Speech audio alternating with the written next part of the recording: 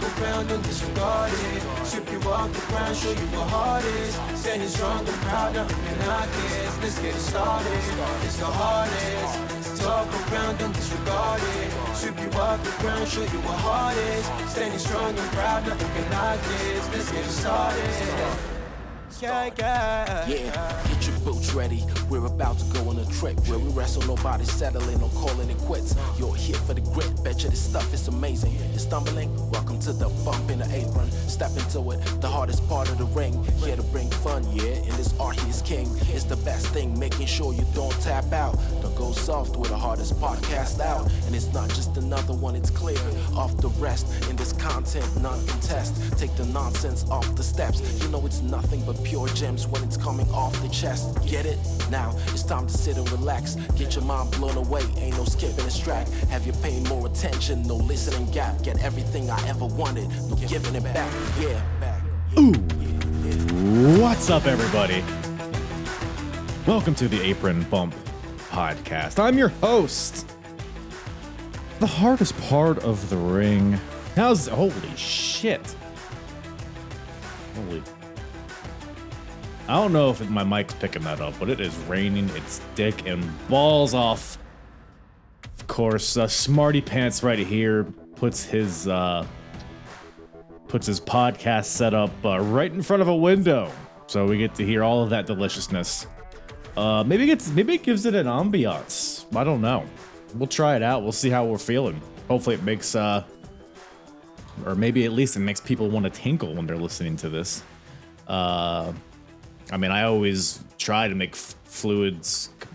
Slamboree 1996, a WCW vehicle. That's what we're talking about today. A very interesting show, to say the least. And speaking of interesting, so you know how the Apron Bump goes. We cover lots of different timelines, started from the beginning of certain eras. That's what we do here. We started at WrestleMania 10. We're working our way through the new generation, through the mid-90s, into the Attitude Era, or whatever the equivalent of WCW would be. We're doing that, and just chronologically moving through it. And I bring this up because this episode just happens to drop while we are in the midst of the AEW Blind Eliminator Tournament. Tag team tournament. Random partners, quote unquote, and the winner gets, a stupid prize. And a running theme of this podcast that I've noticed in the past, and then I'm going to bring up in future episodes as well. No matter what, because look, the Apron Bump, we cover 4 different decades of wrestling. We cover timelines from promotions from all over the world, from national promotions to local promotions in America, local promotions in Europe. Big companies, small companies, we cover it all, right? But it's so funny to see like how consistent wrestling is throughout all of it, right? Through time, geographic differences. The more things change, the more things stay the same. And that's kind of what I'm getting at. You look at what AEW is doing with their Blind Eliminator Tournament, and you look at what WCW is doing here at Slamboree with their Battle Bowl. A lot of similarities, a lot of differences too, but we'll get into it. But that's the bulk of the show is this. Has a ton of names. The Battle Bowl, the Lord of the Ring tournament. You get a ring at the end of it. You get theoretically a world title match, which may or may not actually be what the thing is. But we'll get to that. But 16 teams, all drawn at random. So you get some teams you get some normal teams, but you also get some teams of foes, huh? Right? How are they going to get along, right? How are they going to coexist? You get a lot of that. You get a lot of teammates facing off against each other in certain matches. You get rivals on the same team. Oh, it's just gets a little rambunctious on this show. I don't know, man. I don't know how this is going to go. I don't know how they're going to get along. It's a lot of that. It's a lot of that in the show. It's a lot of bullshittery. This will be an interesting show to grade. I'll put it that way. And by the way, make sure you stick around till the end of this episode where we grade the show and continue the hardest promotion battle of 1996. Where we will not only grade the show, but we'll see if this show gave us any of the best or the worst of this year so far, whether that's in ring, out of ring, the roster, any of that stuff, right? And we'll get more deep into it at the end of the podcast. But that being said, lots to get into with this show. Not only the Battle Bowl, the stupidity, the dumpster fire that is that tournament. But we also get a couple titles on the line. We got the U.S. title on the line. Got the world title on the line. We got the Giant, the new champion, the Giant, taking on Sting in a pretty decent match, actually. But we also got the debut of the Cruiserweight title, baby. That's right. Good old Dirty Dean Malenko's here defending against Brad Armstrong. Not really coming out of the gates red hot with the Cruiserweight title, but we all know what that would eventually bring to the company. So WCW's on the upswing, I would say. Well, soon they will be. We know because we're in, May of 1996. And we know what's about to happen. Literally 2 weeks after this is when Scott Hall appears. And then we're kind of off to the races a little bit. At least the ignition's turned on. I don't know. Maybe not. We'll see. Stay tuned and we'll see. But I'm babbling. Let's get to it. But first of all, let me give a shout out ski to my guest, Brett from the Brainbuster Boys podcast, returning to the show. Had him on kind of recently, but it's just kind of how things fell. It was a while ago. I think we talked about this. I forget if it was when we were recording or not. We were on a live stream together, and at some point he was like, "Hey, you better mark me down for Slamboree 1996." And this is like fucking 8 months ago at this point. And I was like, "Yeah, I got you. I put it in my spreadsheet." And unfortunately, I remembered to bring him back on. So unfortunately for him, because he had to watch this show. But go check out the Brainbuster Boys wherever you listen to podcasts, on YouTube as well. They go live occasionally.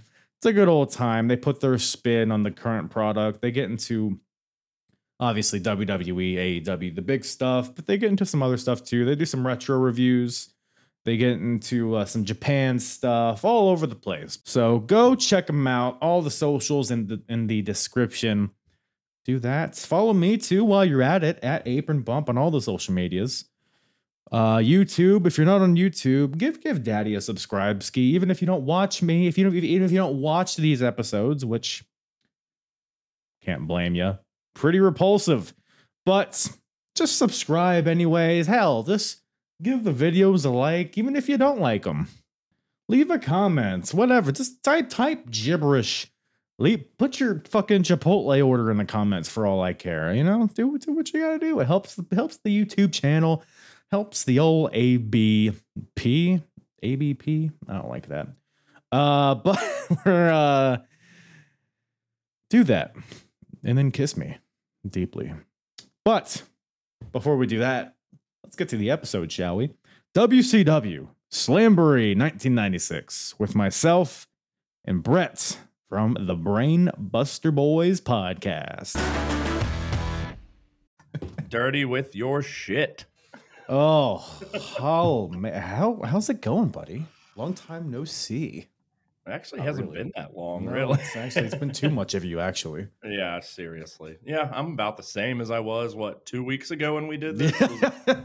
It was either 2 or 3 Fridays ago, but yeah, happy to be back, man, as always. Hey, remind me again, what's a hot Carl? I think it's where you shit on someone's chest. Is that what because I thought maybe I think of something else. Sometimes known as a warm Carl. Maybe that's like, the shit's not as hot, but involving. I think it's okay. Anything involving feces, apparently. That seems real. I feel like it's such a specific too open-ended. Name. Yeah. Yeah. I always thought it was dumping on someone's chest.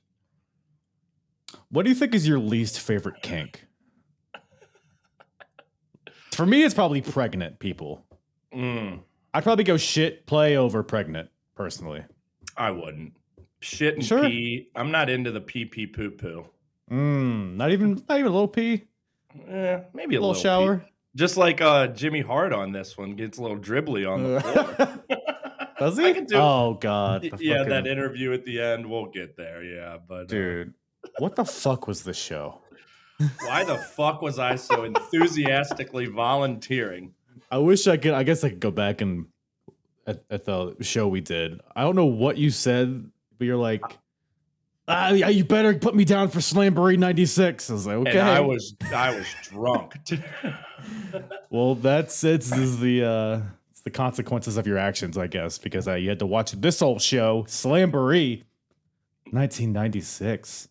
Which, funny enough, it was the second time I've seen this in the last year because, and probably part of the reason why, and I shout these guys out, I feel like every time I'm here, is Year of Duke and Rogue.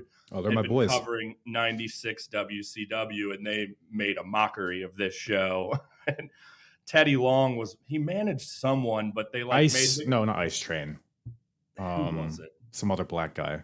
Craig Pittman, Sergeant Pitbull. Yes, whatever. Yes, the Pitbull. Of course. But they at some point like, well, this is all tag team matches. Teddy Long's like SmackDown GM version. Teddy Long would fucking love this show. So they kept going, we're gonna have ourselves a tag team match.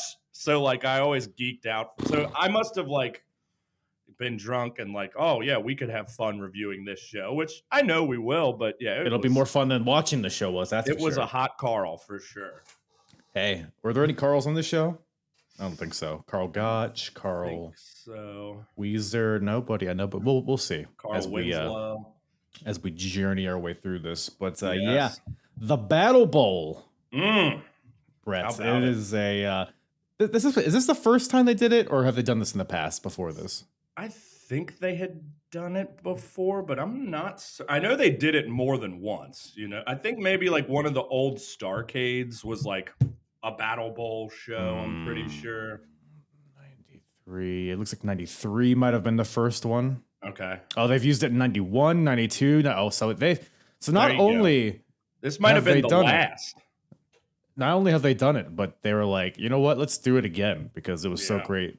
It may have been the last. Can't really look 96. Yeah, it looks like 96 was the last, and I can see why because look, I mean, this shows, it was like, what, 2 hours, 45 minutes, something like that. Yep. And there's, 18 matches on this card or something? Ridiculous, yeah. Because it's, 8 teams. And so the overall concept of Battle Bowl, 8 tag teams that are randomly, which, by the way, this is hilarious timing that I ran into this show while the blind eliminator tournament is going on in AEW. Same thing. So it's random teams. It's a single elimination until it gets down to the final 4 teams, in which those 8 individuals will compete in a battle royal, and the winner gets a shot at the world title at Great American Bash. At least that's what they allegedly. Given the winner, I have a hard time believing it's going to be a main event pay-per-view match, but we'll see. And that the winner was homeless 2 weeks prior. Well, he was homeless, but he fortunately he's not anymore. But found a benefactor, I guess. It's very vague. Oh, he's broke, but somebody gave him a lot of money. Now he's not broke. Sure, but I guess ultimately the arc of him is ends up being pretty good. So yeah. So also one match. I think there's 16 total. One match eclipses 10 minutes, and I just believe barely. The main event at 10:41. I just pulled up the card, and yeah, that is the only match over 10 minutes.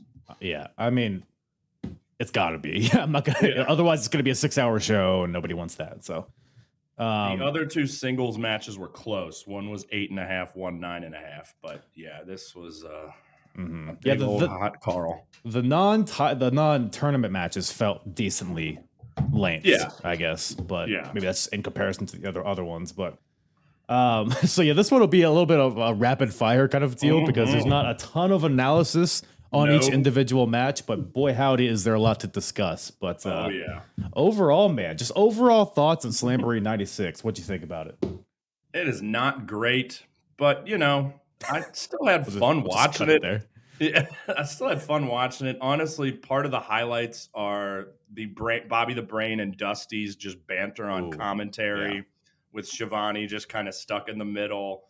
That was good fun. Mean Gene is frankly probably the highlight of this show with his antics Yeah. with the Hooters girls and Oh.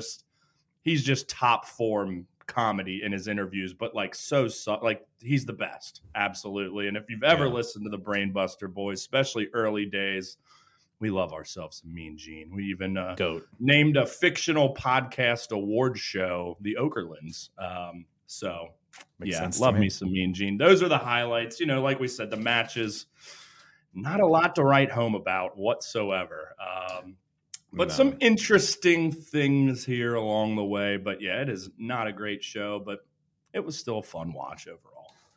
Yeah, like, because if we would have done this like right after I finished the show, I probably would have been a lot more negative on it. But I've slept on it a little bit, and I've been kind of looking at everything that happened. Like, look, it was kind of a tough thing to get through. But there were some highs. You know, it wasn't all shit. There were some WCW shows in this era that are just nothing but hot Carls. But this one had some cold Carls. Yeah. Maybe a golden shower Coldies. here or there. Yeah, I love a good coldie. Cold cuts. Yeah. Uncut. But I had something to say. Probably wasn't important. I bet it was. We might as well just dive dick first into this bad boy. So we got Dirty our cock first. Lord of the Ring, by the way, so it's a battle bowl, but it's also the lethal lottery, but it's also the Lord of the Ring. Yeah. Just throw some more names at it. Maybe nice it'll get branding. over. Yeah, nice branding, guys. Not King of the Ring. It's completely different. Or Lord of the Rings. Oh, was that around it? Was that like a book at this point? Yeah, the books would have been. They were definitely written by then. I'm pretty sure. Well, they were written back in Mordor times, right? Yes. That's Lord of the Rings, right? Yeah. I get that and Harry Potter mixed up. But speaking of wizards, we got none in this match. We got the Road Warriors. We got what? What a rush. How wacky. They're on opposite teams because it's the lethal lottery. You never know what's going to happen. Crazy. We got the team of Booker T and Road Warrior Animal versus Lex Luger and Road Warrior Hawk. And commentaries say that this is the first time that the Road Warriors have been facing each other, which I did research and I couldn't find another instance unless you know of any. No, I would say that's correct, but they didn't even face each other. What? And so they're building this up like, oh, what a legendary moment. This never happened before. They don't even fucking touch each other until the end and when they hug. I think this was the worst match on the show, honestly. And that's saying something. Because it takes them it's like a 6-minute match. It takes them 2 minutes to even touch because they're all just kind of standing around. Mm-hmm. You know, the Road Warriors like stand on each other's side even. It's like, oh, they don't even know what to do here.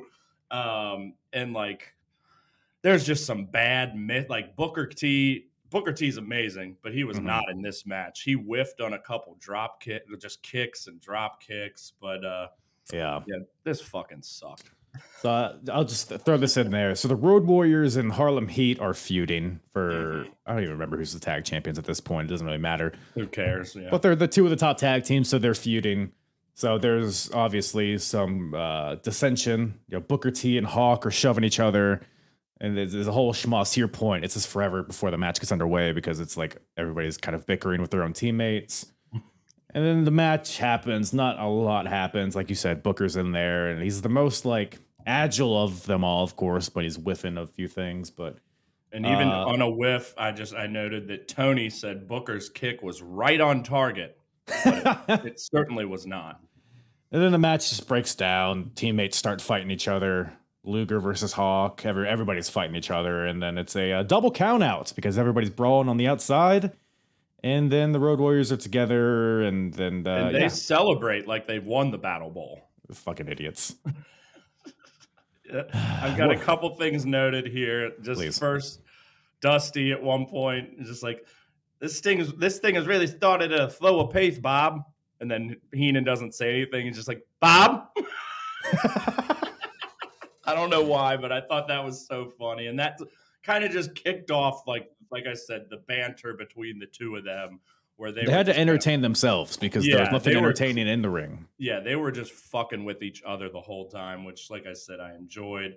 Yeah, I think that's really all. Luger jumped into a clothesline from Animal that looked horrible as well. Like everything was just off on this, and probably the match with the biggest stars in it, outside of like Macho Man and Flair later, but especially once we get to that Battle Bowl, like fuckers in that, it's embarrassing. Not to like get ahead of ourselves, but it felt like a pre-show battle royal. It is riddled the finals of this. It was riddled with world championship material. For sure. But like these four guys, are four of the biggest names in this, and now they're all just wiped out. And the count out, it was probably like 6 seconds. They were all out of the ring, and then the bell rang, and it's like, okay. Like to kick this thing off, it's a double count out. It's like stupid. What are we even doing? Yeah. But yeah, that is what it is. But the hits keep on coming. We got the Public Enemy. Unbelievable. They got teamed together. What are the odds? I mean, sometimes God's just looking out for these guys. Very slim. And who's on the other team? Well, it's none other than Chris Benoit and his murderer, Kevin Sullivan. I put Team Nancy Benoit.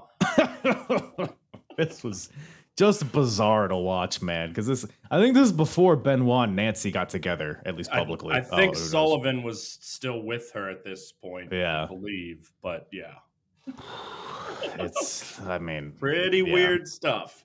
Hey, did you catch where Kevin Sullivan is from? Where he hails from?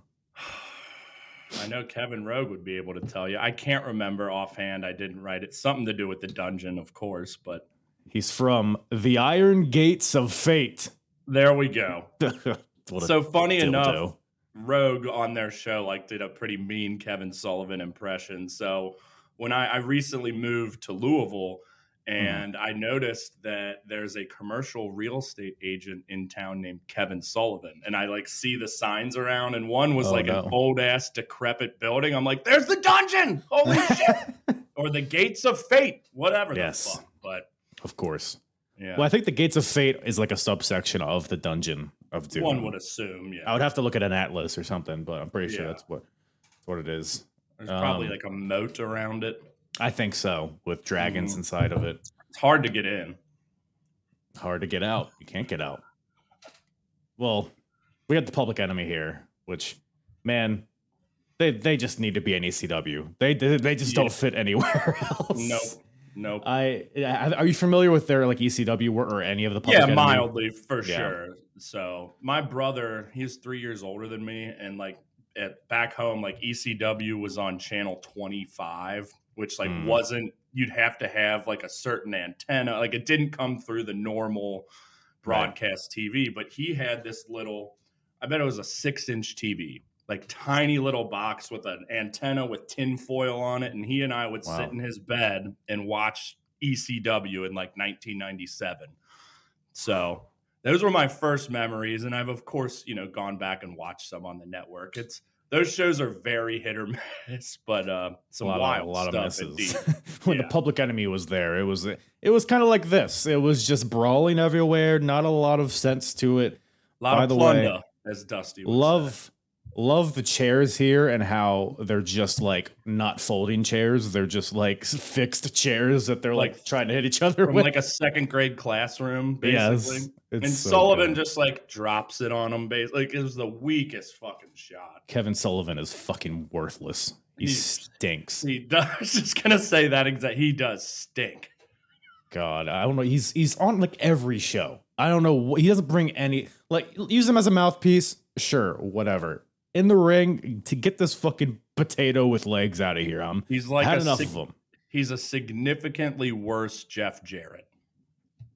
He's always around, always big part of the show. He's booking this shit at the time. I'm pretty sure Sully was the booker. Yeah. He and Terry Taylor actually. For some reason the other night I was watching. It might have been this show. It might have been.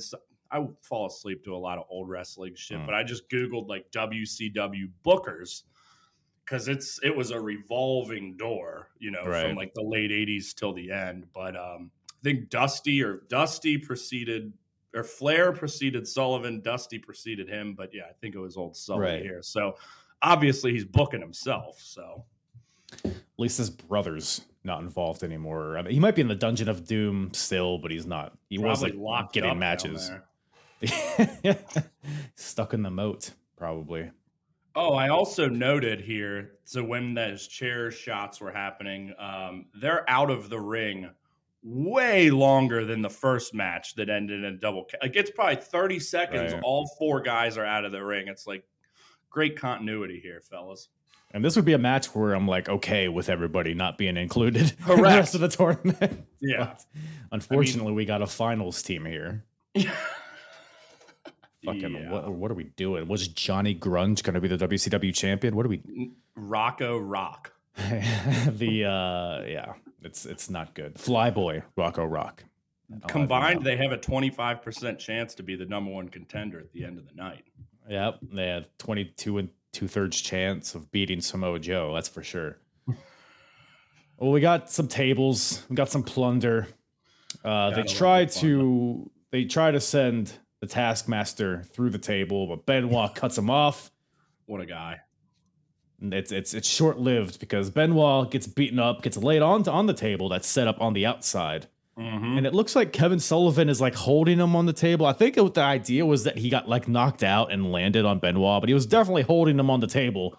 Absolutely. And then the Public Enemy hits what I think they call the Big Papa or some shit, where it's so Johnny Grunge is on the apron and Rocco Rock does a front flip into him. So they both go falling onto the table through Benoit, roll him in 1, 2, 3. Public Enemy wins. Unreal. And are moving on. So yeah, barn burner of a contest here, I thought. Yeah, good on you, Public Enemy. You guys are great.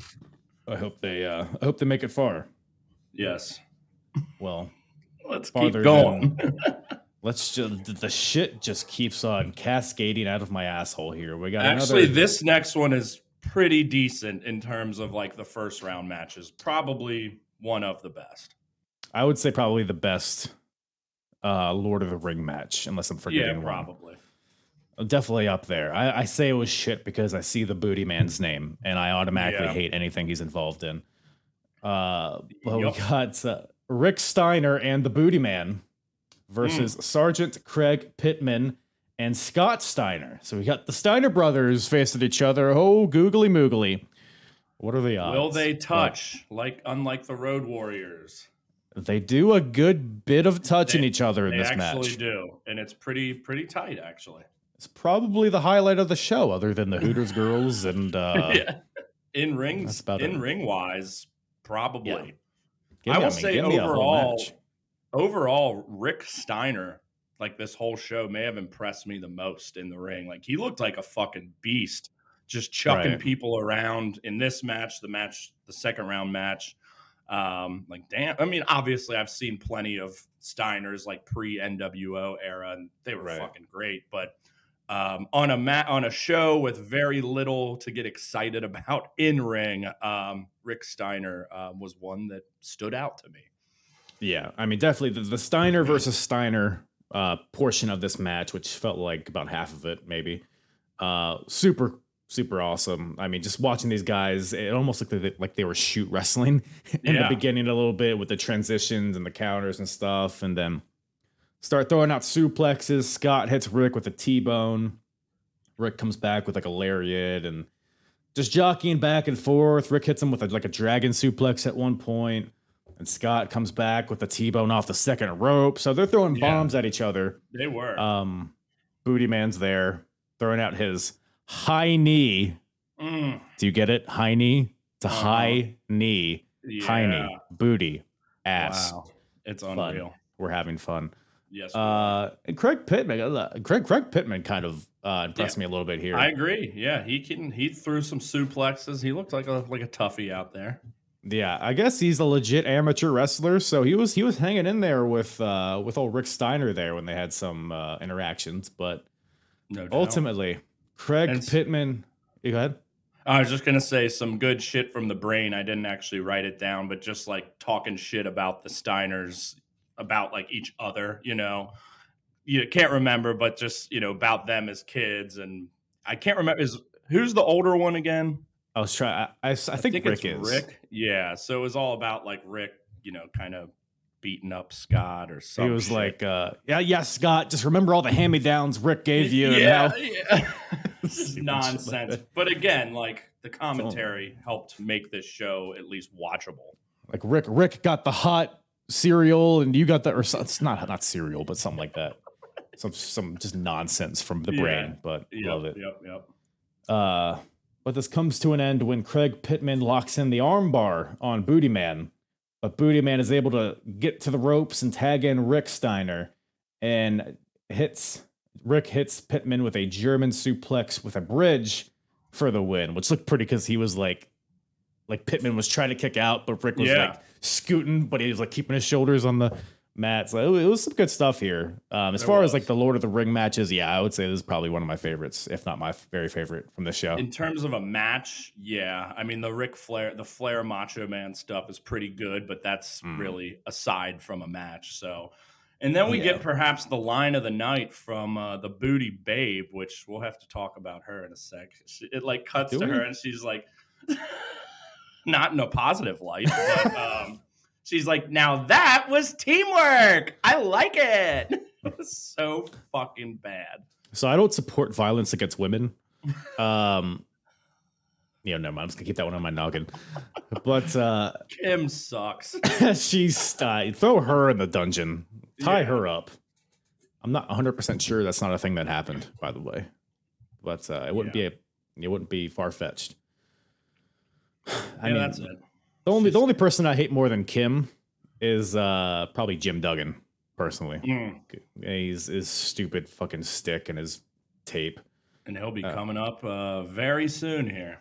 Maybe next, because he's teaming with old VK Wall Street, otherwise known as IRS. And they're taking on the Blue Bloods, represented by Lord Steven Regal and Squire Dave Taylor.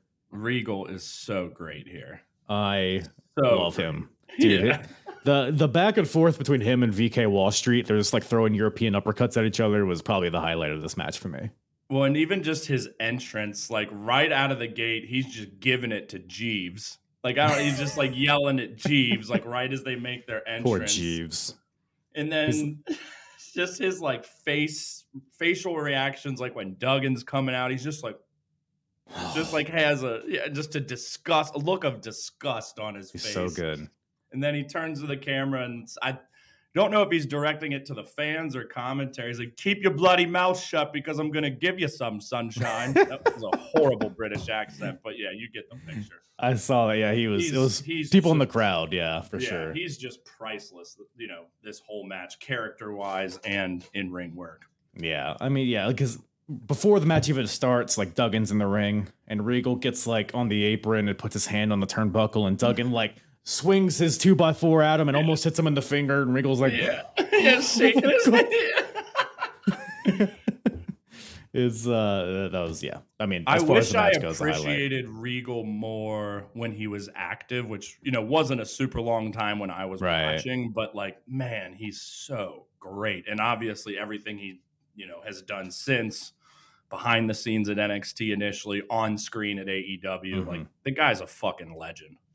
So I mean, his influence alone is legendary.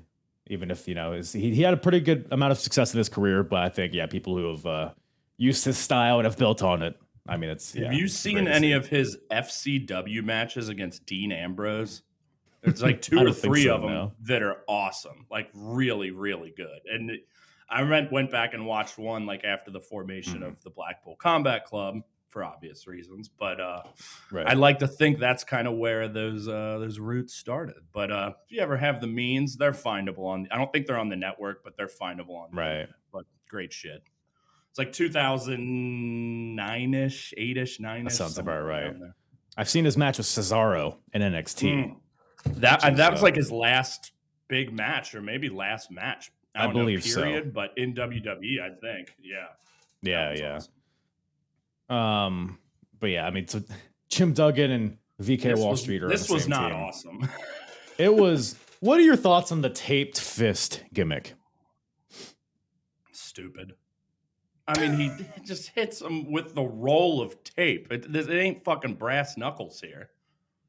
Dude, just the concept of tape adding power to your punch makes. I mean, I get it. It can make it a little like rougher, so maybe it'll like cut you open easier. But that just knocks somebody. He hits Dave Taylor, and he just cartoon falls. Which was funny. Stars around his head. It was like whatever, but that's how. So Duggan and VK Wall Street get the win, even though they're like fighting each other the entire time. Yeah, which continues. Oh, thank goodness. Thank goodness. Yeah. It also, again, would have been nice to see Regal win here. It's like they get the wrong winner in every match.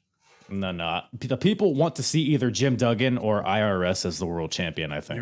My bad. You're right. They got their finger on the pulse, this WCW. Yes.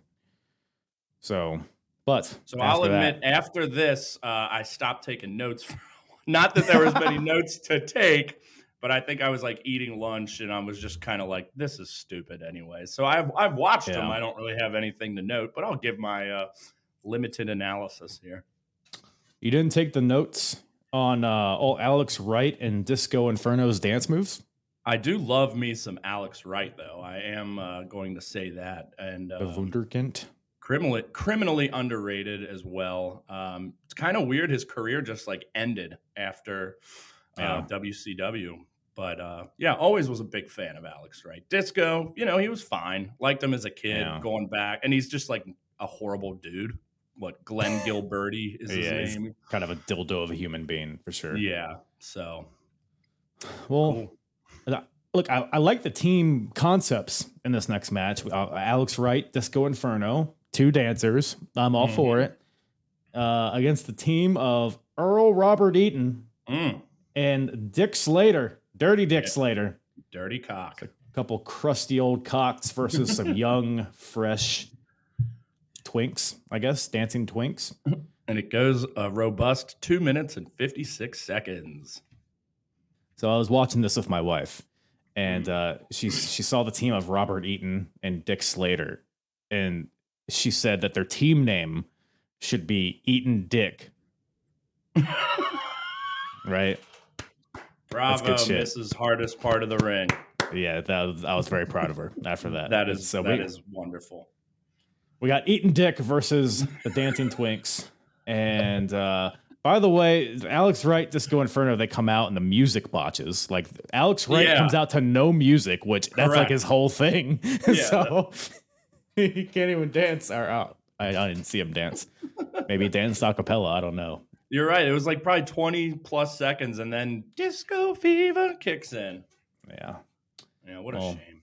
We got Alex Wright flying around for the time that they were in there, but ultimately Disco gets distracted by his own dancing hips, and Dirty Dick with a boot to the back of the head to Disco Inferno, and Dick gets the win. He took the boot off, right, and hit him with it? Yeah. Because he's not limber enough to kick him in the head. He has to take his boot off and manually do it with his hands. And he's dirty. And he's Dick. So, yeah.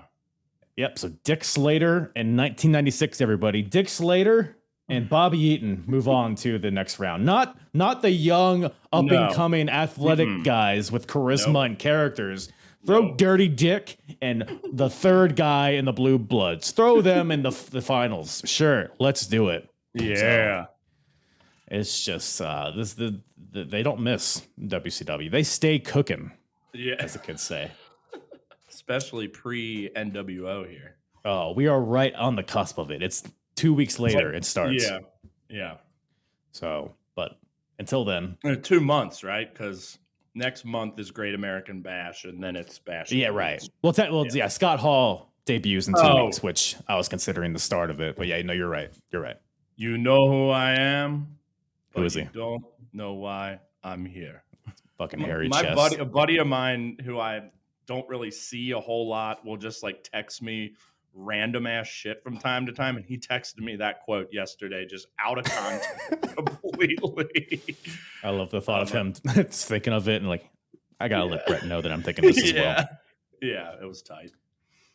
But you know who is also tight is the Barbarian.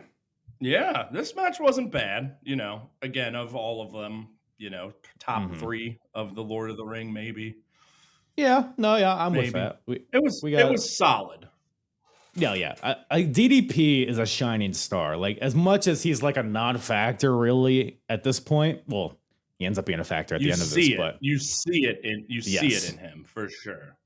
There's like a hunger in him that's like not present in a lot of people on this card. Like, you can see he's like really trying to like make himself stand out. Like, even if it's just how he's bumping, how he's selling, all of that stuff. Great selling in this. And yeah, like I said, I watched all the shows from this year, like of last year, whenever, and like to see the growth of DDP from Starrcade 95 to Starrcade 96 was definitely one of the highlights, because he's didn't even get into wrestling till he was like late 30s, early 40s, something like that. Was a manager initially. Yeah, it was a manager initially. So like this was kind of the start of his like in-ring career. And by the end of 96 going into 97, he's becoming one of the top guys there. Yeah, I mean, even at this point, he's not really featured on Nitros.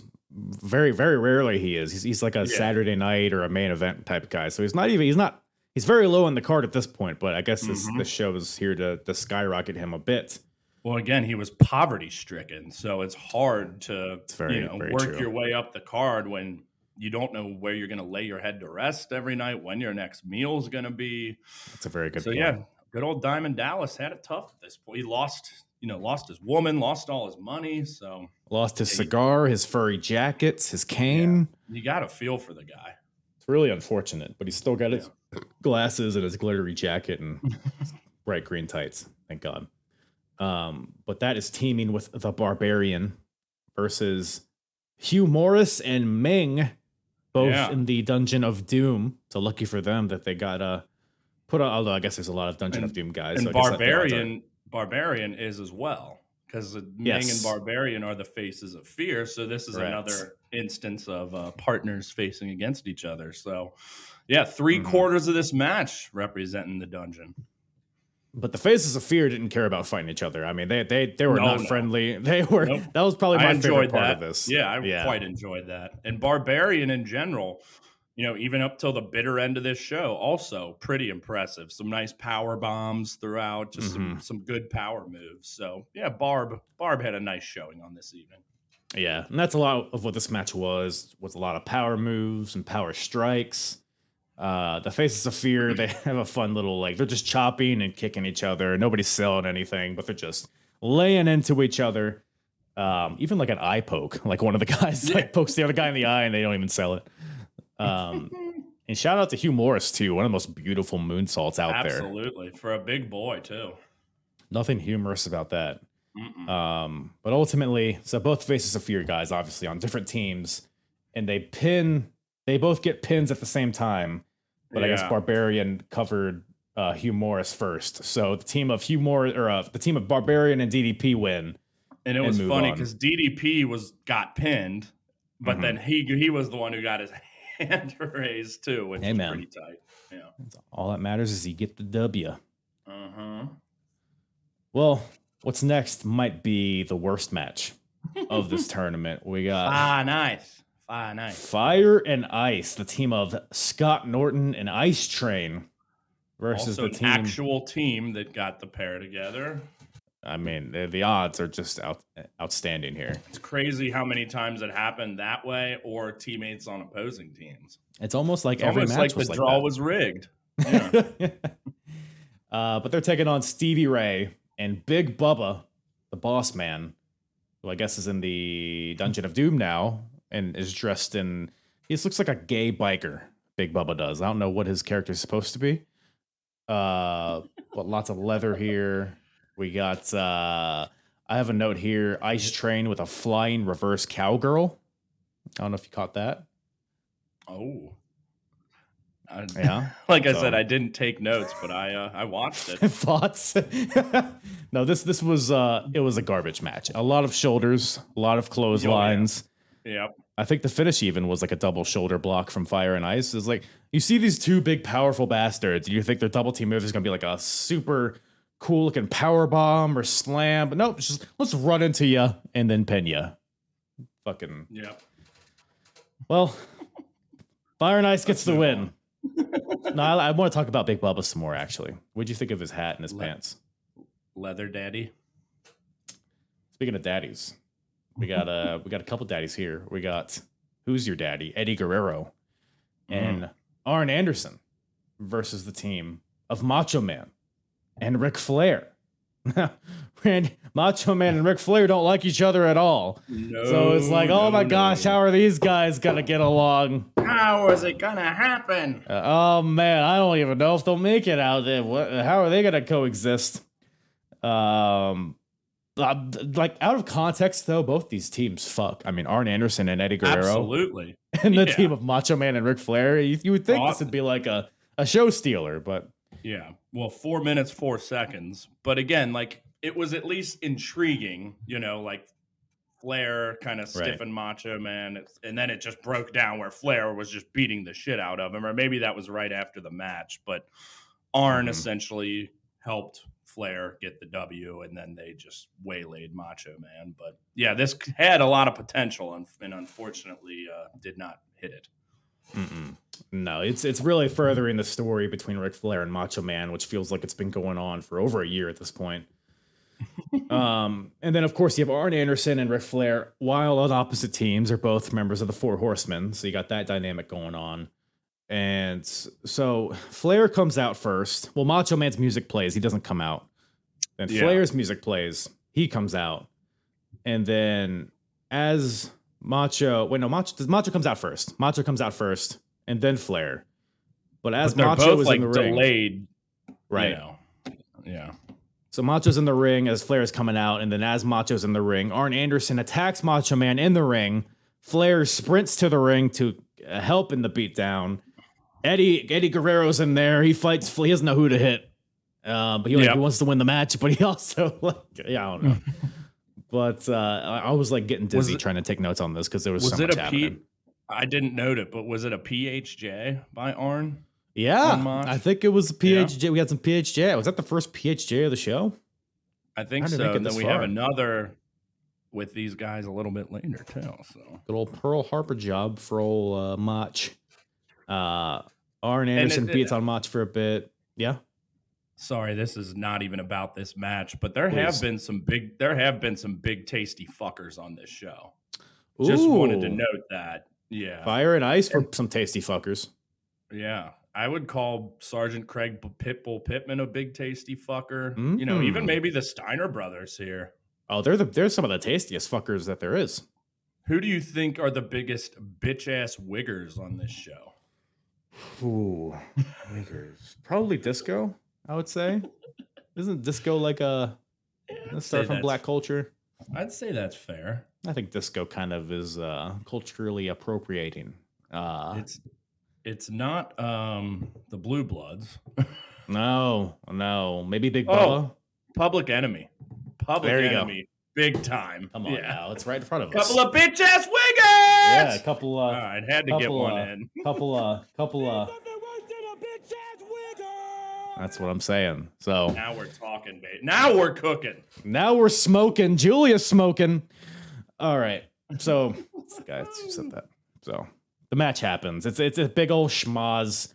Ultimately, what happens here? So Arn Anderson DDTs his own partner, Eddie Guerrero, and Flair is able to pin Eddie. So Flair and Macho Man move on. That's right. Which is like, why? I don't know. Why are we bothering moving this thing forward if they're not going to team? I don't know. But yeah, Elizabeth is out there with Ric Flair. What a nightmare of a first round. It's Elizabeth slaps Macho Man. Arn DDTs Macho on the floor. And I guess more on that later. But yeah, the first round, how many stars you give this out of 10? 2.5. And that might be I see. That I think that's a bit generous for sure. What about you? What about you? 2.5. Trying to think of what was good. I think 2.5's fair because it wasn't one territory because you had some Steiners, you had some big tasty fuckers throwing around each other. Yeah, that was good. But there is Jim Duggan. Yeah, DDP and Barb against, Hugh and Ming was pretty good. And then the last match at least had some intriguing things and great talent in it, but wasn't much of a match. Right. So, yeah, 2.5 sounds good. You know what the show needs, though? Is some Hooters whores. Woo! So we got Mean Gene is out there with the Hooters girls. I don't know if they're sponsored by them or what, but they're out there fogging up. Oh, from all the fucking wet gash that's out there with them. And I guess he's there because, so who was the first match? It was Booker, Luger, and the Road Warriors. They both got eliminated. So one team is going to get a bye. And one of the Hooters girls hands Gene a stack of envelopes, which I guess all have the team names in them. It's and Gene, Angela. Thank you. Thank you for keeping me on track. The audience needs to know. What was it? Angela? What were the other ones? That's the only one I wrote down, but Gene kept fucking them up. Well, and they switched their name tags on him, too. Come on, man. You're just giving out spoilers. That's later in the show. We got to keep the narrative straight. All right? It's a story that we're telling. Yes, you're right. Okay? Mm-hmm. Well, Fire and Ice, they get a bye because they're fat and they need a break. So because they're a couple of big, tasty fuckers. BTFs, baby. BTFs. There we go. Hashtag BTF, not BTS. No Koreans here. And then BAWs, bitch ass wiggers. There we go. BPWs. I'm an acronym. Maybe? If you can't tell, I'm an acronym guy, and I like BBWs. Well, those are the things that people know about you. That's that's in your bio, I think, right? Everyone knows that about me. Yeah. Well, actually, speaking of BBWs, you know who has some tasty cheeks is Brad Armstrong. Yeah. I don't know if because his trunks were he was kind of caked up in this match. I don't know if you noticed or not. Yeah, no, I did. He's a thick boy. I mean, I don't even know if I call him thick. He's just got powerful glutes. But I guess you need that when you're challenging for the Cruiserweight Championship. The champion, Dean Malenko, taking on. He's not Bullet Brad, is he? That was his dad, Bullet Bob Armstrong. Bullet Bob, yeah. He's just Brad. He's just Brad. I thought it was interesting because the Cruiserweight title was new at this point. They were talking about, I think it was Shinjiro Otani had won the inaugural tournament, but that this was the first Cruiserweight Championship match on a pay-per-view. So certainly not the best by any means, but noteworthy in that, I guess. Yeah. And I get what they were going for here. Dean Malenko, he right at the beginning, drop kicks the knee of Brad Armstrong. They're about to lock up, and then he fakes him out and kicks him in the knee, which was just pretty sweet. Yeah. And then he attacks the leg with various submission holds, but nothing was particularly compelling about this match. Yeah, it was fine. It wasn't bad. It was fine. No. Malenko's amazing, and he was just an all-out assault on the leg. But yeah, the match, like I said, it's not your cruiserweight match when the luchadors get involved a little later, but it's still probably the best or second best match on this show to this point. It's up there, which isn't saying much, but I love Malenko, and it was just fun to watch him work, and he had that fucking tasty 5 o'clock shadow going. He looked good. Daddy. Yes. Dean. Daddy Dean is here. And it's really just a showcase for Malenko, I felt like. Yeah. Just all the stuff that he can do. Brad gets a little bit of a comeback towards the end. Hits a missile drop kick off the top. I guess he forgets to sell the leg for a little bit, but fuck it. They're all go off the top rope. And then Brad locks in the cloverleaf on Dean. The nerve. So just disrespectful. I think. But Dean is able to come back and hits a gut buster off the second rope. Brutal. And that gets him the win. So he retains the old CW championship here. And looking forward to seeing more Dean in the Cruiserweight division. I do like that move. And Bobby Heenan said it was move number 627. Out of the 1,000. Yeah. What are the first 626? Arm bar. Okay. What's number 2? Arm drag. Do you remember when Jericho did that with the scroll? Yeah, fucking tremendous. But yeah, Keenan was geeking me out. It was when they were doing the highlights. He's like, yeah, that's 627. And he called another one 996. It was the pin. Just how he pinned him. It was like number 900 or something. A lateral press. Oh, yeah. Well, he had like he cradled his head. So that's a lateral press is, I think it's like earlier. It's like number 200 or something. Yep. So. And then next, the world is about to change. Because there's more Hooters girls after that, right?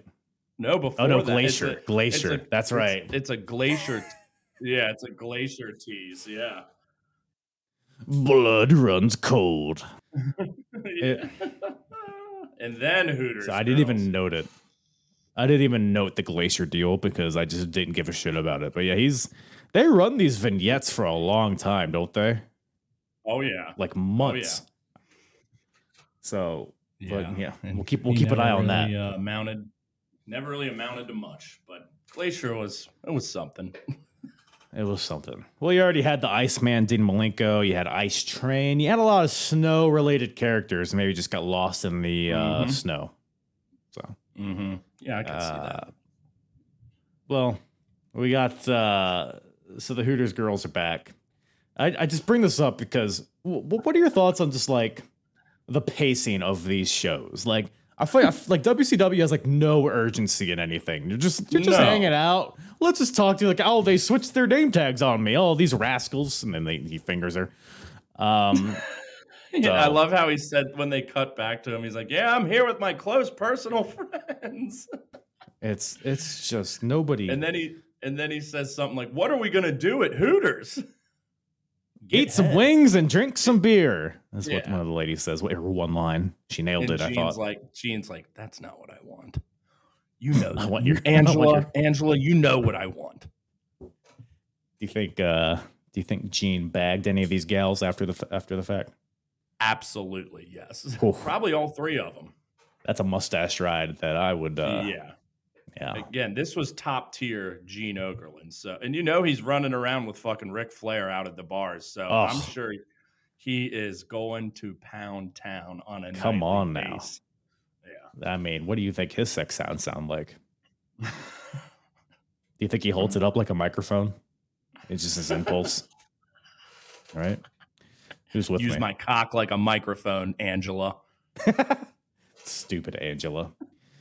Well, speaking of cocks, we got a couple of cocks. We got 4 cocks at least. Well, there's one dick. We got Dick Slater. We got Eaton Dicks are back. Dick Slater and Bobby Eaton taking on the team of Jim Duggan with his big old wooden dick and VK Wall Street.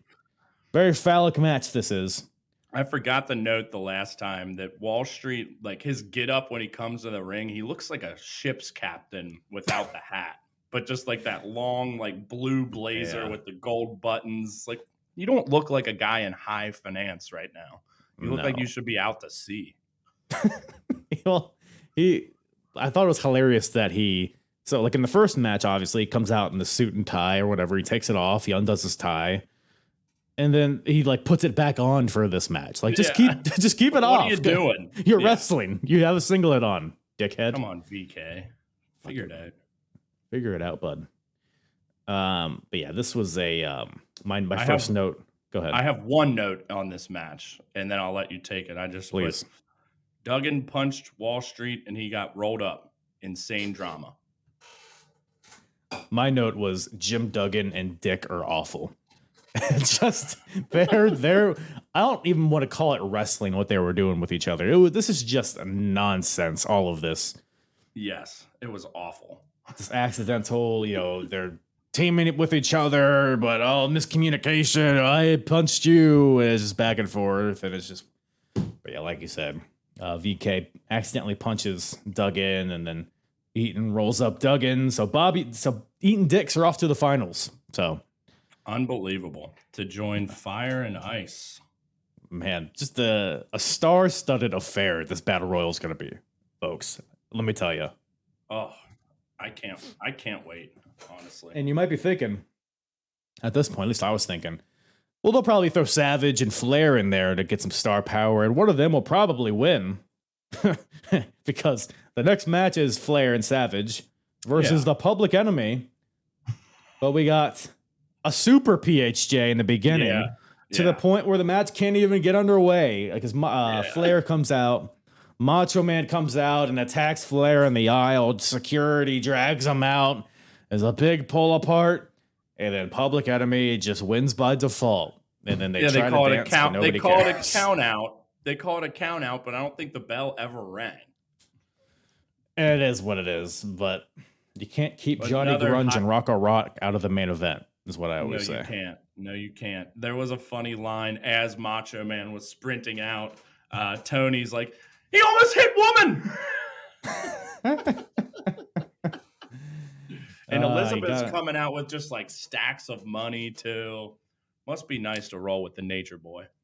Yeah. I mean, I don't even know if I really reference what the beef is. I guess it's because Liz is the ex-wife of Macho Man at this point, and Ric Flair, I guess, has hired her or whatever, her and woman, and they're all spending Macho Man's money, which is a funny thing, right? It's a funny feud. It's just a silly way to go about it. Like on Nitro, like Macho Man will be wrestling, and then like by the stage, Flair and the women will all be like eating a fancy dinner with like candelabras and like in their suits or whatever. It's very silly, but it's pretty entertaining for the most part. But not in the main event, those fellas, I guess. Got Johnny Grunge and Flyboy Rocco Rock. Who will be the world champion? Probably one of those guys. Yes. And I guess it should be noted, we haven't said it, that this show is no Hulk Hogan either. So that's another big load of star power not here. And yeah. Do you think the show would have been better or worse with Hulk Hogan? I mean, I'm not really a Hogan guy, but I feel like it had to be better, right? I don't know. I guess who would he team with? Yeah. Maybe, one. He would just win it on his own. With the Hulkamaniac son in this corner. That's all I need to tag, dude. Brother. Fucking piece of shit. Yeah, fuck Hogan. I'm glad he ain't here. Fuck Hogan and fuck the Booty Man, his friend. Yep. Because he's back. The Booty Man and Rick Steiner up against the team of DDP and the Barbarian. So we got the whole subplot here. So the Booty Man is pretty much the reason that Diamond Dallas Page is broke, because they had a match for all of DDP's money. Booty Man beat him. He stole DDP's girl from him, and now she's the Booty Babe. The Barbarian's there. Rick Steiner's there. It's just the lethal lottery. You never know what you're going to get. No, you don't. But the absolute highlight of this match, and you talked about DDP's selling earlier, very early in the match, he gets like thrown out of the ring, and there's like the television camera, like cable kind of all rolled up, and he lands on it and kind of rolls around. And he's like covered in it. And Dusty's like, he got cords all over him. I think the commentary team at this point was kind of punch drunk. And then he's like, now that's plunder right there. He's got cords all over him. That's plunder right there. Yeah, they are absolutely out of their minds at this point. I mean, I didn't really have much to say about this match other than, the finish. Booty Man has Barbarian rolled up, and DDP hits Booty with an elbow, and then Booty and Barb pins Booty. Barb pins Booty is the finish of this match. So, you know what DDP I have on the Barbarian. Finish? Yep. My note is missed the finish, LOL. I legitimately did too. I think they showed a replay, which is the only reason that I caught it, because I wasn't rewinding for that shit. But I was definitely looking at my phone a lot during this show. So, well, I hope you saw some Conan. Yeah. This match is, I guess, the best match of the night. I guess. I would probably say so. I mean, yeah. Jushin Thunder Liger is challenging Conan for the United States Championship. Yep. And my first note here is Liger is putting the show on his back, because he has some fire that we have not seen on this show yet. So he does. It's a lot of like just moves after moves, and not a ton of like psychology in this match, but it's still the most entertaining in-ring work. And right out of the gate, Conan had like one of the wilder pinning combinations I've seen. He kind of like was rolling him up and then like had his legs over top of him and was kind of bridging. It was pretty cool. And like the Liger just kind of like bridged up out of it. But a lot of like mat, submission stuff going on in the like first half, and then they kind of start uncorking some of the high flying stuff. But yeah, this was definitely the match of the night. I would say, if nothing else, it was a welcome change of pace because there was, like you said, there was some legit chain wrestling and submissions and pins in the beginning. But then it kind of... What about the KKK on the back of Conan's head? So were those 3 Ks or was it just 1 K in the back and then... One of them was backwards, but there are 3 Ks on the back of his. There's like the big one right in the back, and then one on I think the left side of his head that was also a straight, and then the other was like a backwards K. But it absolutely was KKK. Well, Tony Schiavone was, or it might have been Mike Tenay who was on commentary for this match. Yeah. He brought up that Conan, I guess, was like in a TV show at this point, and he says that the haircut was for that character, but... Yeah, but the best part, too, is he's talking about, he's like, the story with that is, and Brain just interrupts him. He's like, I don't care to hear it. And then Shivani's like, continue, Mike. And he's like, no, I don't care to hear it. Speaking for everybody, this Brain. So good. Then you get some strike exchanges that were pretty fun. Liger throwing his kicks and his palm strikes and all that. The exchanging of palm thrusts. Yeah, that was fun. I love that now. I just have that clip of you doing that. I'll figure out something to do with it. Please. But yeah, then they start kind of just throwing bombs at the end. Liger hits a superplex onto Conan. A splash off the top rope for a 2 count. So you got like a bunch of near falls here towards the end. That Fisherman Buster was very nice. Yeah, Dusty's like, oh, it's a Fisherman Buster? No, that was Tony Schiavone. I was like, oh, that's an interesting move. Name? Shut up. Like you've never heard of a Fisherman Suplex, Tone? I guess not. Conan counters like a sunset flip with a Alabama slam. That looked pretty nice. Looked pretty gnarly. Liger bomb, the Liger kick, all of the signature stuff. But ultimately, Conan wins with the Splash Mountain Powerbomb. So retains his U.S. title. But yeah, Liger was in ring wise. I mean, Liger is probably the star of the show. Oh, by far. And yeah, it got 9.5 minutes. So the second longest match on the card. Marathon. Would have been nice if it got, 12, 13, I think they could have maybe done a little but again, this was definitely the best and a treat to have Liger at this point of the show for sure. Yeah. I mean, yeah, for sure. It definitely felt like Liger was just doing a bunch of cool moves and then he just lost out of nowhere. That's kind of how this match felt. But to your point, I mean, not a lot of psychology, but it was a welcome, something different from the show at least. No doubt. And then we got Flair is back. And he's eliminated Flair, Arn, and all the women. So Woman and Elizabeth, they're all out there. They're letting everybody know. I think Gene's out there. They're letting everybody know that Macho Man has been taken to jail. I don't know why Flair wasn't with them. I don't know. Flair. So Flair is he has 2 women already, but he wants a 3rd one. Mm-hmm. He wants old Deborah McMichael from who is. But he called Steve McMichaels. McMichaels. Old Mongo is here. I also love right before this when Flair's spouting about whatever he's spouting about fucking someone else. I wasn't listening. He's just talking about partying in Baton Rouge. And again, Mean Gene with just the subtlest thing, like kind of drops the microphone like when he's talking about that shit and like catches himself. But again, so great from Mean Gene this whole show. They're great. It's him and Flair together, gold. Oh, absolutely. But now we get McMichaels. Yeah, Mongo comes out because obviously Flair's talking about his wife, and Mongo's like, "Hey, baby, let me tell you something, baby. You ain't gonna talk about Deborah like that, baby." Mongo, obviously a former football player, and Flair's spouting off, "Oh, you're just a football player. You can't wrestle me. Me and Arn are wrestlers." And Mongo's like, "Well, I have a buddy of mine that we're gonna take you down," and then out comes Kevin Green from the Carolina Panthers. You big Kevin Green guy? You know what? I'm okay with Kevin Green. He had a few appearances. I thought he's pretty good, all things considered.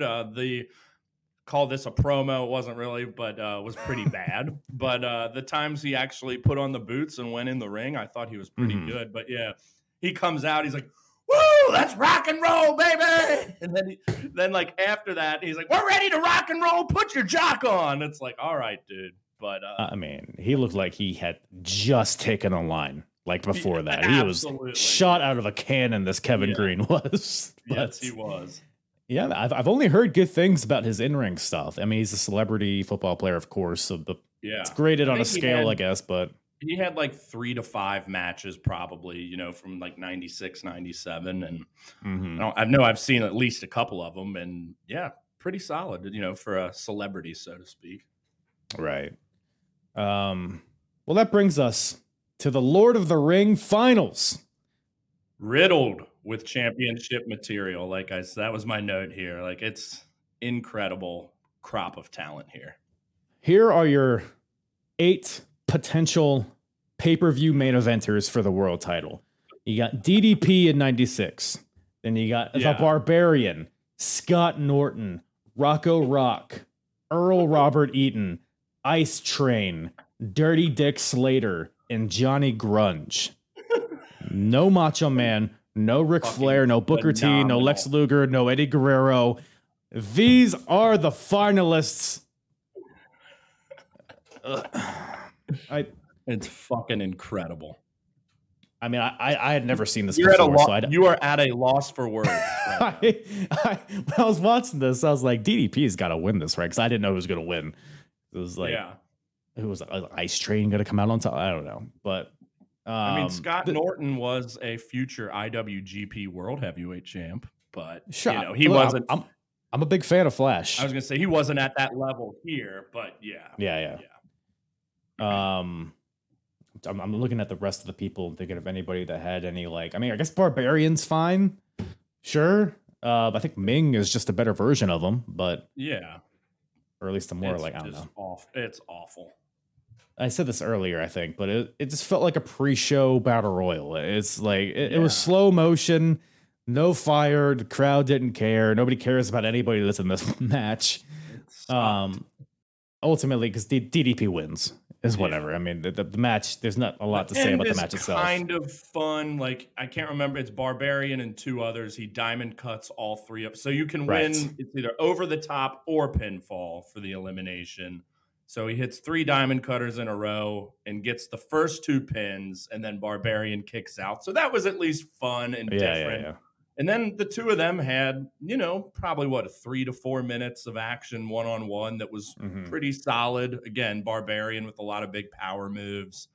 But then the finish, the crowd just didn't give a fuck, like you said. So it was just so flat by that point, and he just hit the diamond cutter out of nowhere, and about 8 people in the crowd cheered. Yeah, and look, I mean, if they had, obviously DDP ended up being a big star, so in hindsight, it was a smart move going with them here, which I guess was the ultimate goal, which, DDP is, you're putting them above all these guys, which I guess is something. And they did show DDP, they were really putting forward his resiliency here, because like you said, the final 2 were him and Barbarian. And Barbarian's hitting him with he hits him with a sick looking tombstone. And they were partners, remember? Yes. So they know each other very well. They did have that nice tombstone too. Yeah. Barb was looking good here. DDP's kicking out of all of Barbarian's moves. Big power bomb by Barbarian. Which, by the way, I had no idea you could eliminate people with pinfalls until DDP started diamond cutting people. I didn't either. I don't think they said why that. Not? Yeah. Cool. Diamond cutter out of nowhere for the win.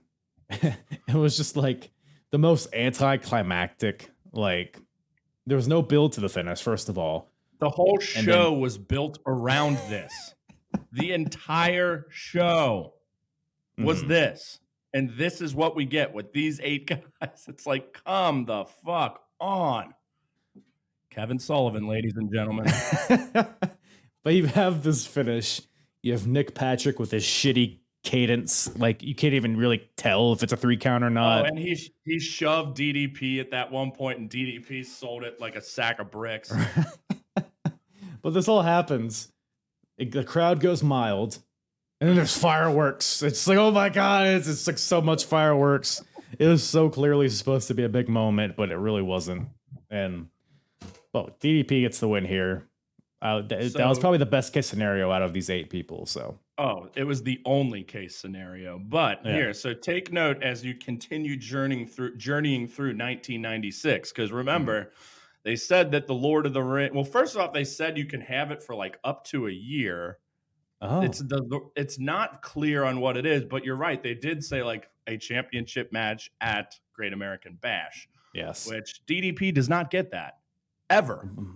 Like he never gets the world championship match from this. Like that's hilarious. He defends the ring, I think. He maybe loses it at some point, but this is all rendered absolutely meaningless at the end of the day because he never gets the fucking shot. Now that you mention him defending the ring, that's like triggering a memory in mind that I've heard over. Yeah, that's that's so fun. All of this time is just for naught. The Great American Bash 1996 card real quick, just for my own interest here. Please. And yeah, your world title match is the Giant versus Lex Luger. Okay. Who was eliminated in the first match of the show. Yeah. And Diamond Dallas, okay, he does defend the Lord of the Ring against your boy, Marcus Alexander Bagwell. Oh, well, look, title belts, it's whatever. There's no more prestigious prize than the Lord of the Ring moniker. So, big facts. Big really, facts. Who really cares, right? It's more about the LOTR when it comes down to it. But that being said, we do have a world heavyweight title to be defended here.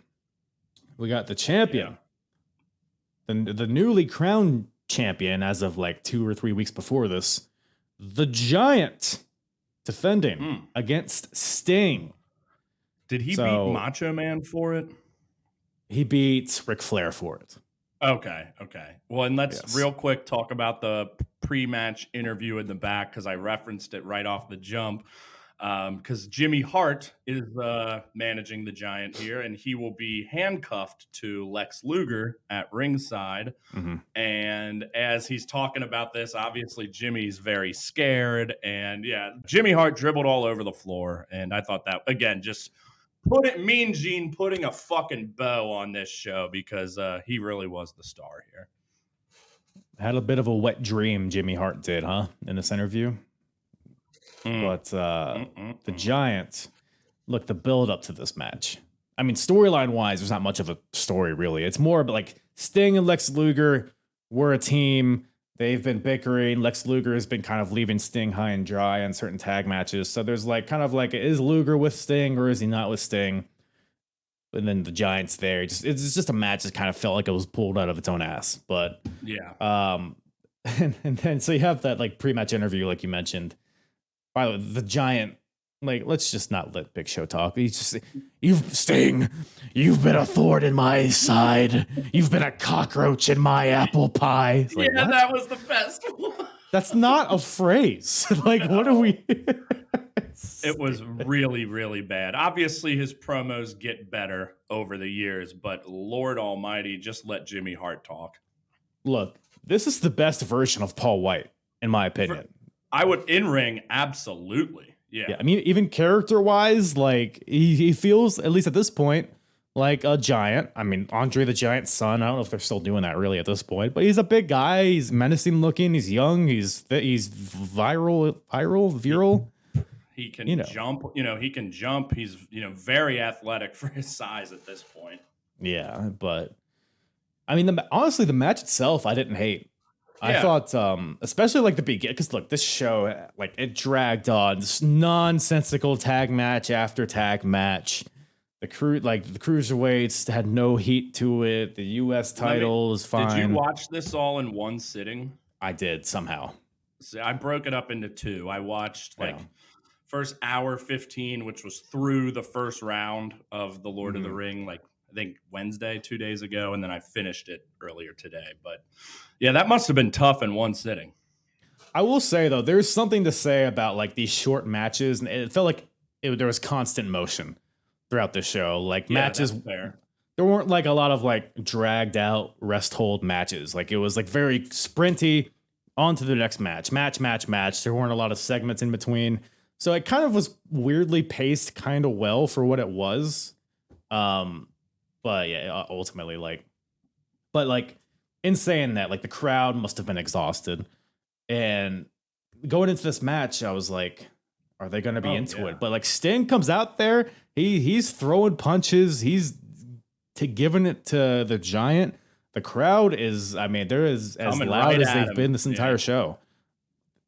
They woke up during this match. The crowd which, again, isn't saying a whole lot, but no, yeah. But I don't know, man. What do you think about this? I thought Sting showed a lot of good fire with all his drop kicks, and he's like trying to slam the Giant, but he can't, and the Giant's coming off like a monster. I mean, I thought this was pretty solid for what it was.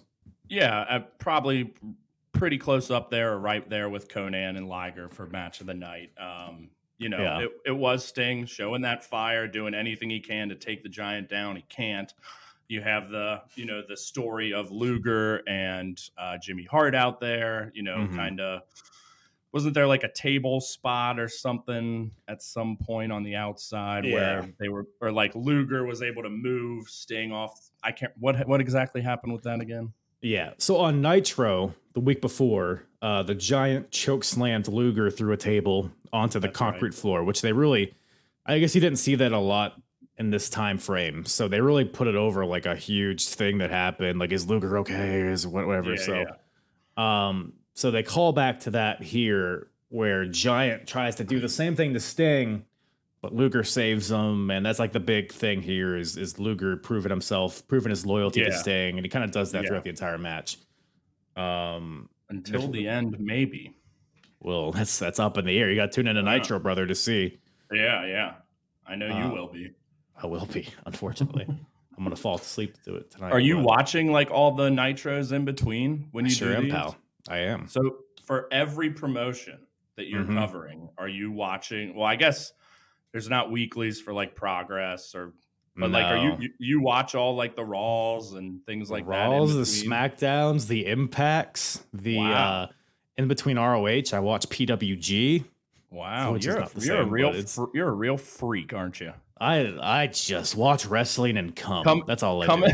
Coming from the guy who is on pace to have 718 4-star matches this year alone, you're a fucking freak.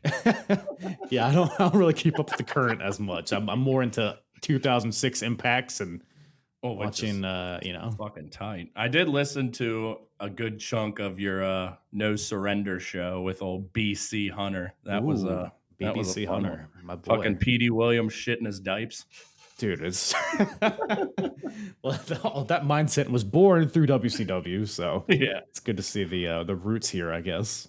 But I don't know. The match ends when so Sting or Luger and Jimmy Hart are fighting over the microphone or the megaphone and on the apron, and then Bob's your uncle. It slips out of their hands and it hits Sting in the face as he has the Scorpion Deathlock in and is able to. And Big Show is able to choke slam him for the win. So the Giant retains the title.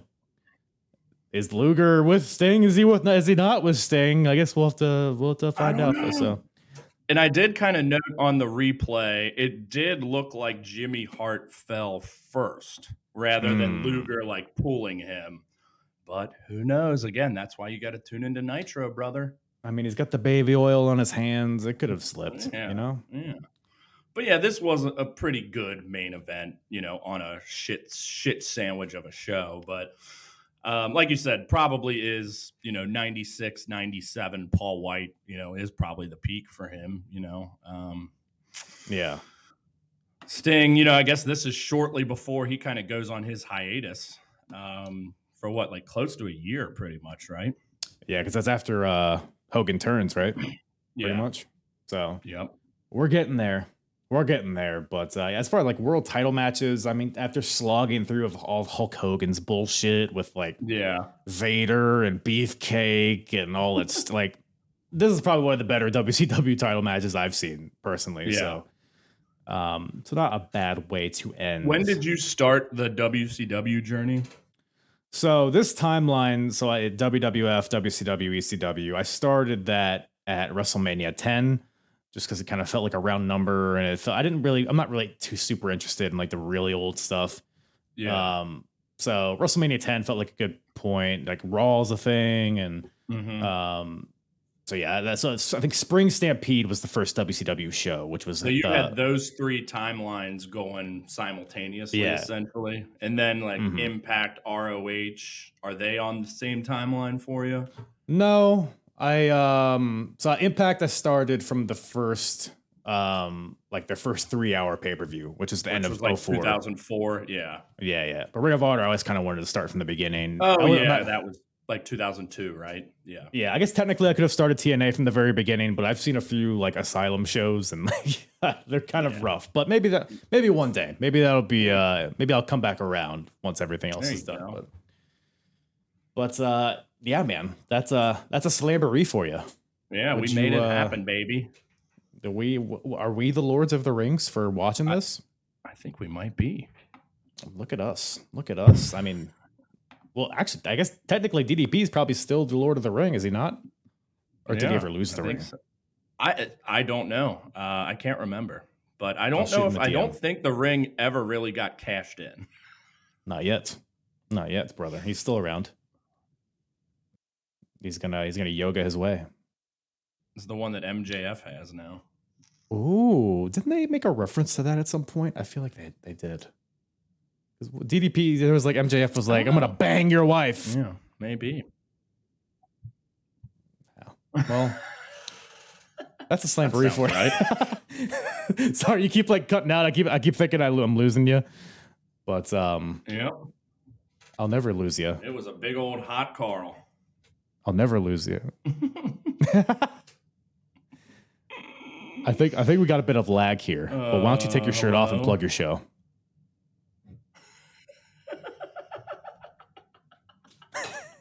Really ending the show strongly here, aren't we?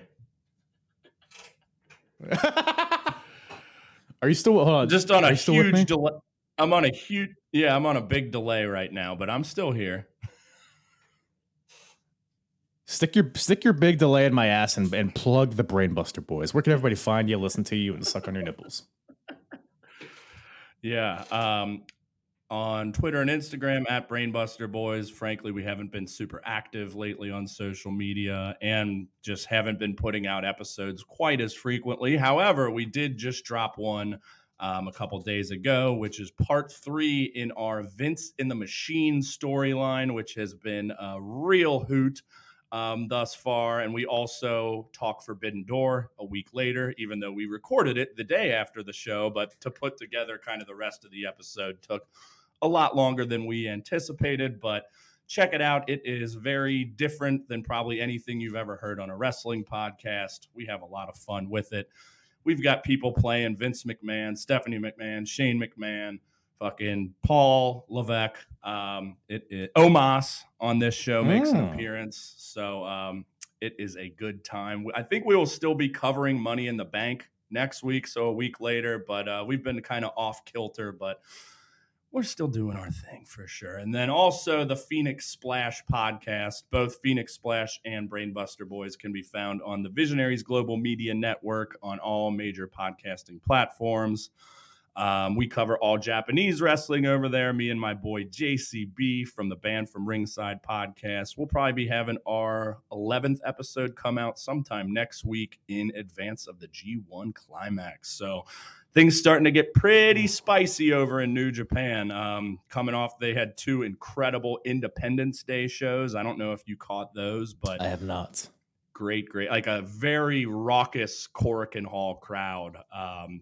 They're chanting, holy shit. They're chanting, this is awesome. Like things you don't really get in Japan much. Wow. So New Japan is back to being the best wrestling promotion in the world. I'm going to say that. But yes, Kyle, thank you for having me on yet again. 2-3 weeks after our last one? I just can't get rid of you. You're the dirt on my dick. Yeah, I'm the hot on your Carl. What? Once again, thank you to Brett from the Brainbuster Boys podcast for joining me on this lovely, lovely Slamboree 1996. Go check out the Brainbuster Boys wherever you listen to podcasts, as well as YouTube, Twitch, Omegle, Hive, Threads, all of that stuff. And do the same for me. You know the deal. Hey, there's a cat asshole on my desk. Dwayne, you got something to say to the people? He's a good boy. That's my little man's. That's my little man's. Ow! Fucking dick. Put his claws on me. God, what? Look at that. Look at the cat hair. Is the camera picking that up? Fucking, yeah, Kyle, pick up your white cat while you're wearing your black hoodie. That's a great idea. Anyways, well, we got to grade this show. Hey, hit it. WCW, ECW, WWF, who's the hardest promotion? Eric or Vince or Paulie? I think we can agree, though, it's mostly shit. Alrighty then, let's get down to business. WCW Slamboree, where are we at? Where are we at in the hardest promotion battle of 1996? If you've not listened in or watched this, let me run it down for you. We got WWF versus WCW versus ECW. And after every one of these shows from 1996, we gather our thoughts. We compare this show against other shows. And we also compare the company as a whole to other companies to see what they're putting out and if it's the best or the worst out of the three. In-ring, out-of-ring, star power, all that stuff. We get into best matches, best characters, worst characters. We'll walk through it together. But if you're watching on YouTube, of course I have my screen up here, so you'll be able to see everything that I'm doing, but I'll also talk you through it. But overall, where are we at here? So currently WWF, we are tracking WWF as the best promotion so far as of May. What is this show? Whatever the last show was. I think May 11th was the last show. Beginning of May, let's say. WWF is currently the best company with 13 points. ECW is the second best company with 8 points. WCW is currently the worst with 1 point. But WWF had been like pretty much sweeping the board up until last show. So that shows how fast things can change. How do these points get calculated? Well, again, we'll get into that as we go along. But we will first grade this pay-per-view from a scale of S to F. S being the best, F being the worst, of course. Now, what are we thinking for this show? So this show, right? Like on paper, dog shit. Absolute dog shit. And in execution, it was pretty shitty as well. However, for whatever reason, it was, and I said this on the podcast, it was pretty engaging for the most part. It had a solid main event. You know what I mean? Like the other title matches were pretty solid. And some of the tag team stuff was a bit intriguing. Most of the Battle Bowl was awful. But how do we so I think C at best, right? Definitely no better than a C. So I'm just looking at the previous shows that I've covered. And again, if you're on YouTube, you can look at all the grades that I've given to the previous shows. C, it's not F territory for sure. So it's either C or D. I'm looking at other W's. I gave Uncensored a C. Super Brawl's an F. Is it only WCW shows this year? And I guess so. A lot of C's in the ECW. I'm inclined to give this one a C. I think a C is fair, right? Yeah, I don't think it's D territory. I think there was just too much good stuff on this show to be a D, but it just wasn't great. But again, it was just the way it flowed. It wasn't the worst thing I've seen. I'll put it that way. So we'll throw a C at Slamboree. Maybe that's generous. But again, we're kind of graded on a curve too. It's 1996. Like WrestleMania 12 is an A. You know what I mean? So, so yeah. So that's what we got for that. What does that mean? Got a burp. So now we look at the average grade for each company, right? And they've equated to numbers. As of right now, WWF still has the best average grade followed by ECW, and then WCW is still in last, but they're improving, I would say.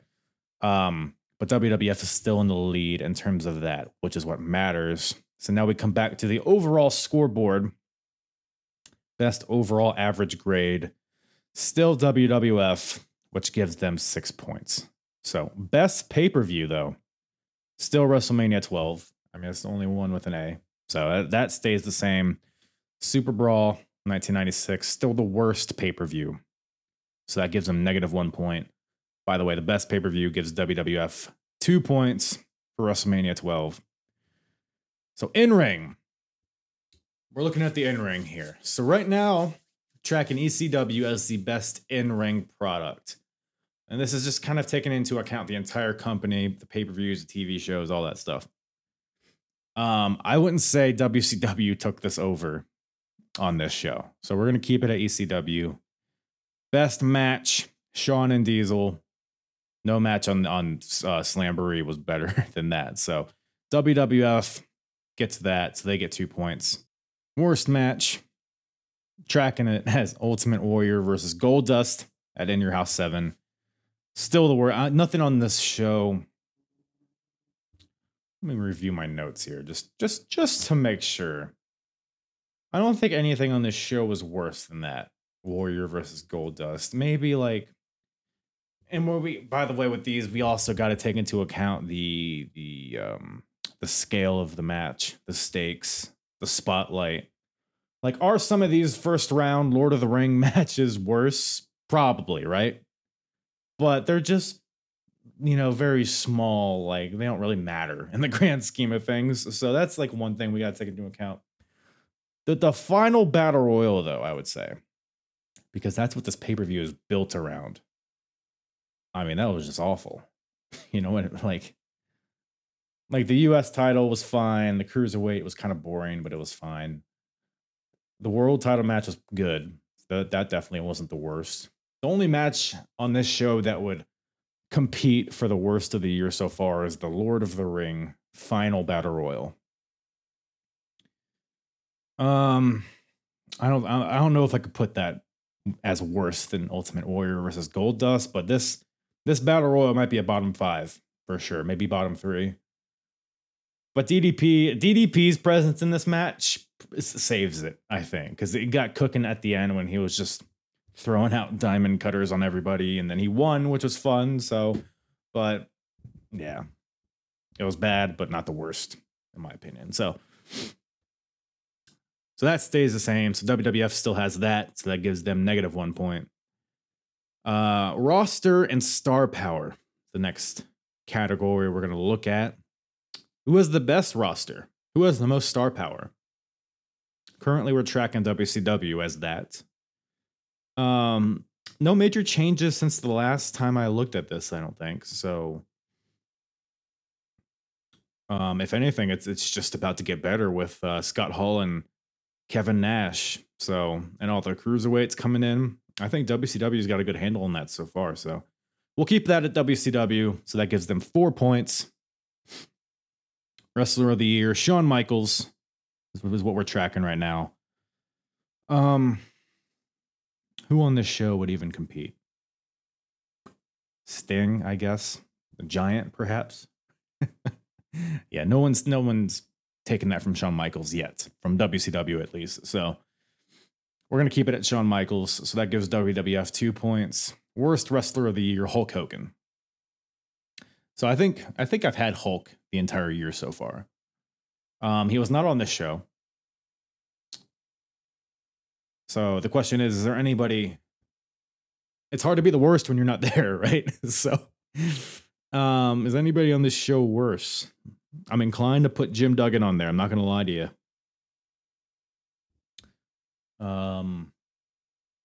Especially, doesn't he have like he becomes a pretty prominent part of the show going forward, doesn't he? At least like in the undercard. Jim Duggan has a strong argument. I'm just kind of looking through my notes to see if there's anybody else that would even come close. Big Bubba, Ice Train. Disco Inferno, perhaps. The Taskmaster. Ooh. Do we put the Taskmaster in there? I kind of want to put the Taskmaster as the worst of the year. I'm gonna be. It would still keep this as WCW, so it wouldn't change the scorecard. Luger's not terrible. Dude, I'm gonna put the Taskmaster. Fuck him. Hulk Hogan at least has star power. I'm just gonna put Kevin Sullivan. Stupid Taskmaster. Kevin Sullivan, worst wrestler of the year, and just because he's been so prominent too, man. It's like, why are we? Whatever. So it keeps it at WCW, so they still got -1 point there, but that's where we are at. Out of ring now. So the best overall out of ring. So we're taking into account gimmicks, characters, promos, storylines, all that stuff, right? Right now we're tracking ECW as the best because they got a lot of good promo or a lot of good storylines cooking with like Douglas and Scorpio. You also got Sandman and Raven. You also got Gangstas and Eliminators. You also got RVD and Sabu. Like they got a lot of good programs going and some pretty solid promos too from ECW. WCW, yeah, nothing on this show would make them rise above what ECW is doing. Yeah, so we're gonna keep that at ECW. So they get 4 points. Best character and storyline. We're tracking Goldust as the best. Who on this show would compete with that? You can argue Ric Flair and Macho Man as a good storyline. I don't think that's better than what Goldust is doing. Or is it? No, because I don't really care about it. I feel like they're two talented guys. It's Ric Flair stole Macho Man's wife and is using his money. Like that's fun, but it just doesn't really have a payoff, I feel like. So other than that, yeah, I can't think of anybody else who would yeah, I think that's pretty much it, right? So yeah, Goldust, we'll keep that one for now. I think we kind of know where it's gonna go like pretty soon though, so it doesn't really matter. But Goldust holds on to it for now, so WWF gets 2 points. Worst character storyline. Dungeon of Doom. So I feel like the Dungeon of Doom is not super prominent as like a faction anymore. They almost feel more background. Although they are kind of all riddled over the show, like, do you mind? Can I help you? Are you kidding? All right, what do you think the worst character and storyline is, Dwayne? Dungeon of Doom? Probably, right? Probably. We'll just leave it as Dungeon of Doom for now. I don't think anything else on WCW is going to be worse than that, which is the show we just covered, obviously. So, yeah, Dungeon of Doom, nice and easy. So they get -1 point. So that about wraps it up. So no changes to the overall score. We got WWF with the lead of 13 points, ECW with 8 points, and WCW with 1. So that's where we're at. But things will change coming up soon. We got King of the Ring 96 coming up. We got Bash at the Beach coming up. Oh, I got the hickety hups. Bash at the Beach, ECW's cooking some stuff. So